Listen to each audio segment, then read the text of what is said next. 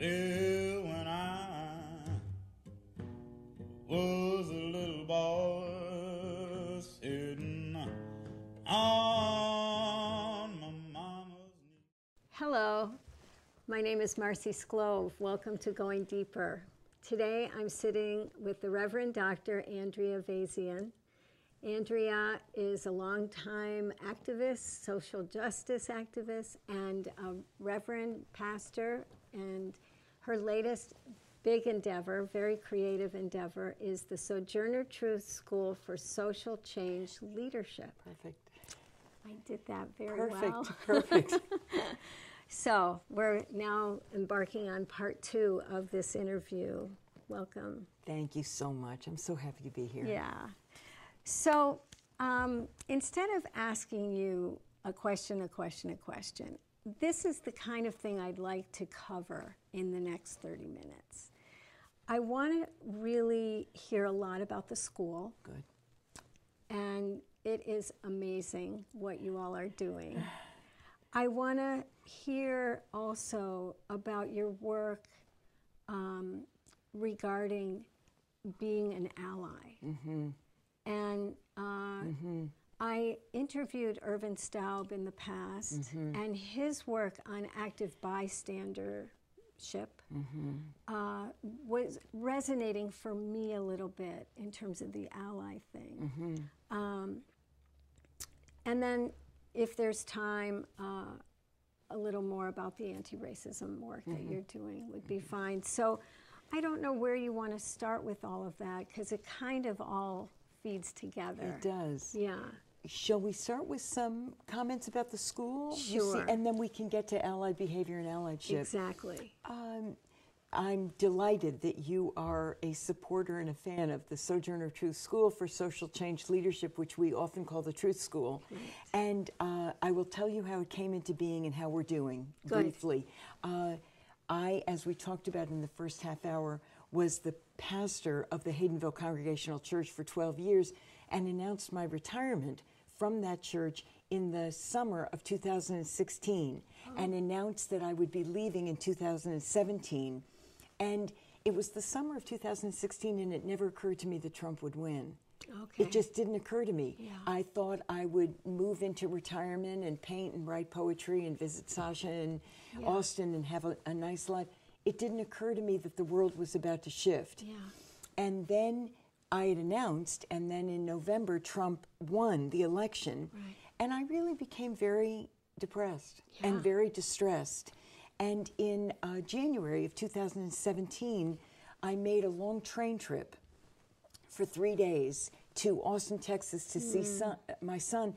And I was really very inside, and as Quakers would say, under the weight of it. I was under the weight of it. That Trump had won, and I'm a lifelong activist. And I had lost my bully pulpit. I had lost my church and my community, and the people with whom I had been so active. And I was very troubled. And I started saying a mantra to God, which was, I am your servant. Show me a sign. Show me anything I am supposed to do in the Trump years that will make a difference. And it was on the train trip home that I received, or I had the sense or vision or whatever of the Sojourner Truth School for Social Change Leadership. And it literally came to me. And I called Michael, my partner, my husband now, from the train and said, I've had this idea. And he said, run with it. He said, oh, you got zapped again. He calls it when I get zapped. He said, oh, you got zapped again. I didn't have the title then, but I had the idea. Yeah. What we are Yeah. is a nonprofit that offers movement building, very concrete skill building, movement building classes in Greenfield, Northampton, East Hampton, Holyoke, and Springfield. All the classes are free, and we pay our trainers. And we use sites that already exist, so we have no overhead of a location or an office or a building. Wow. So we use synagogues and church basements, lots of libraries, union halls, GCC, HCC. We use any place that'll have us that's on the bus route, is wheelchair accessible, doesn't charge us, and welcomes us. Yeah. And we teach everything from how to write an op-ed, how to write a great letter to the editor, how to speak in public, how millennials and elders can organize together, how to hold on to hope in hard times, how to sing songs of freedom and struggle, this is our catalog for this fall, and it has 56 classes in it, 56 classes between September 1 and the end of 2018. Oh my gosh, so that's only like 3 months. That's right. That's 4 months, 4 3.5 months, where we have 56 classes. And we meet on Tuesday nights, Thursday nights, Saturdays, and Sundays. And the trainers are diverse. We have a very diverse pool of trainers, and 1/5 of the classes are in each of the cities. What we're finding, Marcy, is that because the classes are free, we're just crossing lines. We're crossing boundaries of people who are middle income, people who are low income, people who are wealthy. Because we're in 3 counties, people are crossing county lines. Sure. So people in Greenfield are thinking, I really like that class in East Hampton, and are coming. Sure. People in Northampton are going to Springfield. Right. People from Springfield are coming up to Holyoke. We're breaking down silos, and we're finding that at the end of classes, people are taking out their phones and saying, now what's your name again, and putting each other in their phones and saying, I'll be at your rally, now don't forget our fundraiser. That's happening. Goodness. So the network is growing, the movement is building, and the silos are sort of coming down. Wow. It's really a remarkable thing. We have a nonviolent army of volunteers. We have a lot of faithful people coming, and we evaluate every class with a very formal evaluation process, and people also tell us at the bottom of their evaluation sheets what classes we're not offering that they wish was there, so then we can be very responsive. And so we've added more on anti-racism. We've added more on cross-generational work. We've added more for teens. We've added teen and millennial trainers because people have asked for it. Sure. I also just need to put in a plug because I've started volunteering. Haven't yet done a class, but I've started volunteering as a host. And I went and picked up my supplies, and I never could imagine how complicated it is to logistically have all these classrooms in all these different places. So I got a bag with a beautiful logo on it of the Truth School, and all my supplies. And that was a whole other aspect of creative organization. And it's amazing. What's really coming through is that I'm such a long time anti-racism workshop leader and trainer and nonviolent direct action trainer. I've done so many thousands of workshops that as a trainer I thought, what do trainers need? What do leaders and teachers need? And I thought, somebody to pamper them. So we made the host program, and thank you, Marcy, and all these other men and women get there early, put the chairs in a circle, give everybody a name tag, and frankly, it is logistically complicated. We are using places we don't own, so you have to get keys and show up and turn up the heat and lock up, and so the host program is a huge hit because the trainers are being pampered. And I was thinking, if there is one person who gets some jolt of inspiration or some training that helps them move forward in making our world a better place, I'm all over setting up chairs and cleaning up the room and turning down the heat and sweeping up or whatever is needed. You know, it's all part of the work. There you go. And we've heard stories already because I had the idea on January 29th, 2017, and we opened May 1. We opened May 1 and have been running classes ever since. So we've run 168 classes and we've trained almost 2,000 people. And what we're hearing, Marcy, is that people are coming back to us and saying, I went to the Peacekeeper training and 3 weeks later I was a peacekeeper at a march and rally in Springfield. I went to Michael Clare's publisher Parrish, and then I wrote my first op-ed. It's coming out. We're seeing the results. So quickly. It's so, I've got chills right now because people are coming back to us and saying, you taught us about effective consensus decision making, and then I went to my affinity group and taught them. So we're hearing some of the feedback and some of the effects. Amazing. I guess that you know, in every way that you can let more people know about this is just going to be important. Yes. You know, how to market it in all these different ways. And that's the challenge, because young people use social media, so we're trying to use Twitter and Facebook and the things I don't do. But some people in my generation really like a hard copy. They go through their little catalog and they circle thing they're going to go to. We leave these in bus stations, we leave them in doctors' offices, we leave them in lobbies, we leave them in bathrooms, we leave them in libraries. So there are people who are literally picking it up, and there are people who are hearing about the school online. And also I'm imagining, you know, reverends and pastors and rabbis are announcing them. Totally, and putting it in the bulletin, putting that in the bulletin, in the bulletins and in newsletters. Good, good. Wow, it's so helpful in hard times to see that there is something we can do. You know.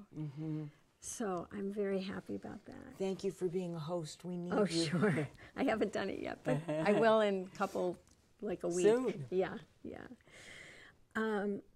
So talk about this concept of allyship, alliedness, and what that means. I mean, I think whites, also, first of all, I just wanted to comment on your beautiful expression of your own, you know, history and your own background. But like, it's interesting historically when all of these different sects, different cultures all became white. And, you know, I like, me too, you know, in different ways that in the past we weren't all seen as the privileged white. And now we kind of are all lumped into that, and you know, we have to own that. And how to talk to white people, all the different kinds of white people, about their privilege and what they can do. So say some more about the allyship. That's such a great lead-in, because Irish, Armenians, Jews, other people who have been discriminated against, and of course Jews by religion and anti-Semitism, but when you think about people becoming white, we remember that race is just a social construct, that it has no biology, it has no basis in anything significant, and it's a social construct for the purpose of exploitation. So a privileged group that became white through various incarnations over time, and a group that could be targeted or exploited, that there would be a bifurcation and there would be a justification of that, so that distortions and lies and history was created, distorted misinformation, stereotypes and biases, so a group or groups could be exploited and abused and oppressed. But it has no basis in anything that is biological, sociological, anthropological. That's completely gone. That's completely untrue. What I think is significant about allied behavior is that there are 7 or 8 forms of systematic oppression in this country, by gender, by race, by physical ability, by religion, by age. There are 7. They're the isms: ageism, anti-Semitism, racism, sexism, homophobia, heterosexism. Those are the isms. And what people tend to do is to identify very strongly with the place where they are targeted, so that for me, I'm dominant in every area except by gender. So to spend, as we talked about in the first half hour, to spend so many years talking about sexism in the only area where I was oppressed, missed all the areas where I was dominant. I see. What allied behavior it does is it flips the script, it changes, it shifts the story, and it says all the areas where you're dominant, that's where you need to be active in partnership and speaking out in the areas where you get unearned advantage. And I get unearned advantage in 6 of the 7. So as a white, as a heterosexual, as a Christian, as a able-bodied person, I have privilege dripping from me when I walk in this room, when I drive home to Northampton, when I go to Stop and Shop, any moment, when I read the New York Times, any moment I am over-advantaged. And allied behavior says it's in those areas, whether you're able-bodied or you're Christian or you're a man or you're white, it's in those areas that you are called to this wonderful, proud identity. And the identity is as an ally. And the ally role is to see what has been made invisible to us for so long, which is our privilege. So that when you ask a white person to notice their privilege all day, it's like asking a fish to notice the water. What privilege? I'm in it all the time. Okay. But with training yourself to think how we are overly advantaged as whites or as men or as people who are able-bodied or temporarily able-bodied, as we say, tabs, or that we are able to see that we can speak out, we can notice who's not in the room, we can notice whose voice was silenced, we can notice who's safe and unsafe, and that we can speak to other people who look like us.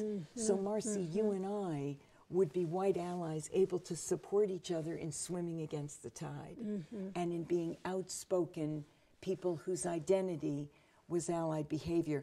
I actually think that has been the biggest shift in my social activism, to see myself as overly advantaged, as having unearned advantage. It's not because I was so great, so smart, or so capable. It's because I was white and middle class and able-bodied, and that advantages were just opened up before me. It's like I got a leg up everywhere I went.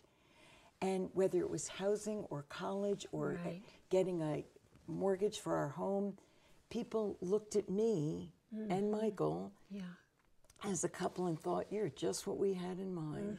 So I think it's very significant that we raise our kids to be allies at an early age. They get it, they can speak out, they are remarkable, and that we continue to work with people over time so people see their privilege, not just where they're targeted. And everyone can be an ally unless you are multiply targeted. There's some area where people have unearned advantage and can be outspoken as allies. And so that's why I think the concept and the identity and the activism is so important. So can you walk me through an example? I mean, you've been giving some examples, but let's take a coal miner from Kentucky. We just had this amazing Kentuckians coming to Leverett, and Paula was on my show and talked a lot about that. So let's think about Kentuckians who are in really a bad way because of the lack of work and how things are shifting in the economy. Yet they do have privilege. How do you move them into this notion? I think we recognize and validate places where people are targeted, and you start there. So you would start with somebody by saying you may be targeted by economic status. Poor people are targeted. They're targeted by classism, and that is difficult and presents every day of one's life challenges that in some days feel insurmountable. So people may, in using your example, feel targeted by class. They are targeted because they are poor. They may feel targeted by also that there's sort of geographic advantage, that people believe that the stripes of the coasts, that people are advantaged, and they may feel targeted by regional biases and stereotypes. They also, I think everyone can recognize that white people in any setting, whether you're a coal miner or a CEO or in Hollywood or a nurse or a doctor, white people simply are treated with more respect, are safer in any interaction with the police, are underrepresented in prisons and on death row, that even when one is targeted, one is advantaged if you are white.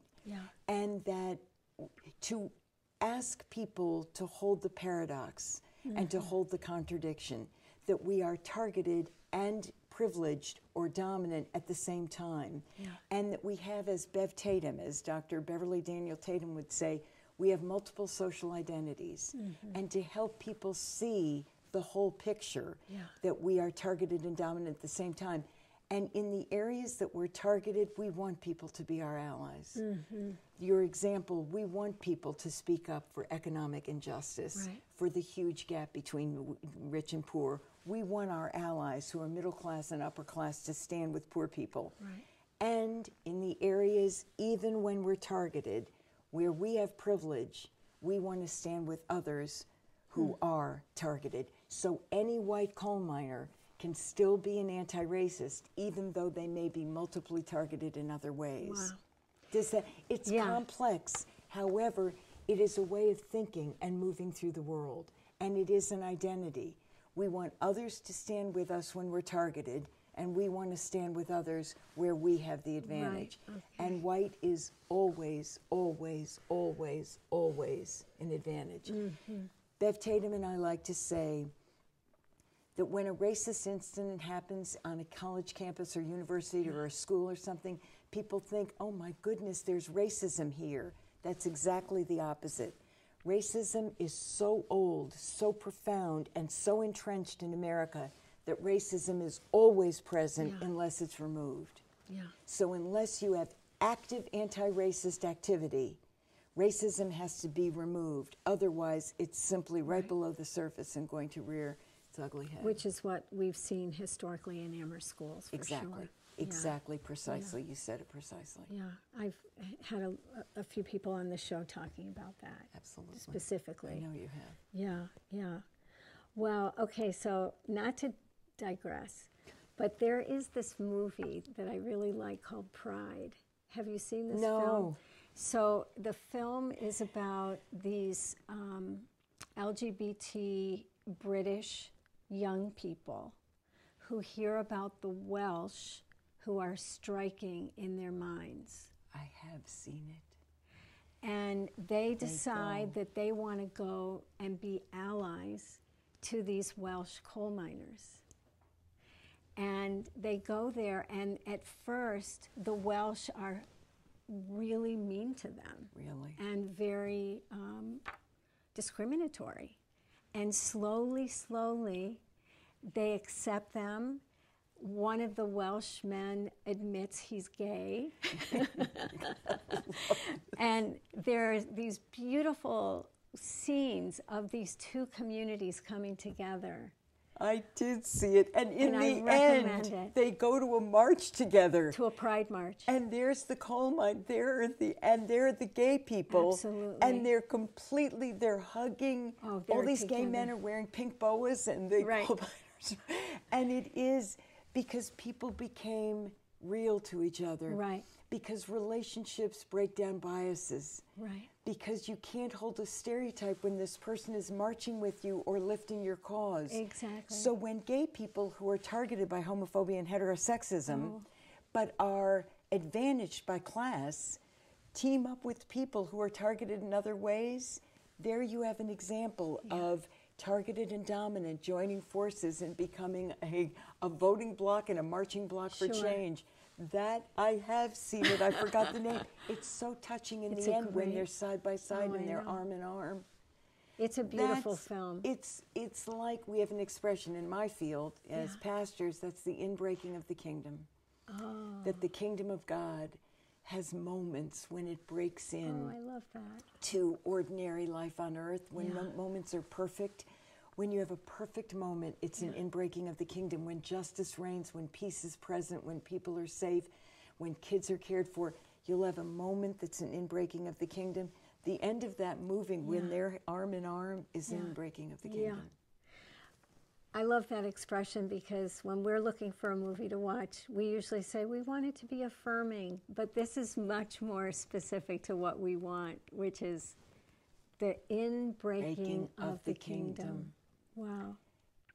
That's That's actually a amazing. very important concept for me to add to our interview. Yeah. Because I believe it is what we are striving for every minute, that the inbreaking of the kingdom may be a moment today, and 2 minutes tomorrow and an hour next week, and that we are creating I would say the kingdom of God on earth, even if there are just fleeting moments today.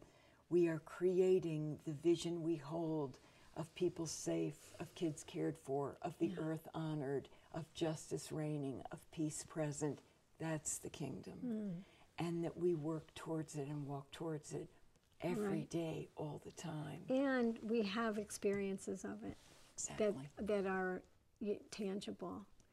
You've had them. Oh, You've had them on this show with people speaking about their lives and visions and work. Sure. Yeah. It's reminding me a little bit in 12-step work, the notion of spiritual awakening. Yes. So the inbreaking of the kingdom is kind of like having a spiritual awakening or some sort of a epiphany or an enlightened moment. And there are religious leaders who say it's not just something out there that we aspire to. Right. We have those. You know, we might have a dull period, but from time to time or multiple times a day, we do have those. Absolutely. And it goes hand in hand with we are the ones we've been waiting for. We are the leaders we've been waiting for. It isn't someday, it's now. The choices I make about the choices we all make about our time, about our dollars, about our energy, about our speech, about our activism. We are the ones we've been waiting for to make the change that is right around the corner and the inbreaking of the kingdom today. It's a wonderful, wonderful image that I love, that I hold on to. And a wonderful place to stop Yes. our interview. Perfect. So thank you so much. Thank you so much, Marcy. Thank you for having me. Thank you so much. And thank you all for watching. I want to do a shout out to Amherst Media. Thank you so much to the interns and the staff and everyone here who makes these shows possible. And also, if you'd like to see any of my shows, you can also go to marcysclove.com to see them there. Okay, thank you. Well, when I was a little boy sitting on my mama's knee, she said, son, let me tell you about that bad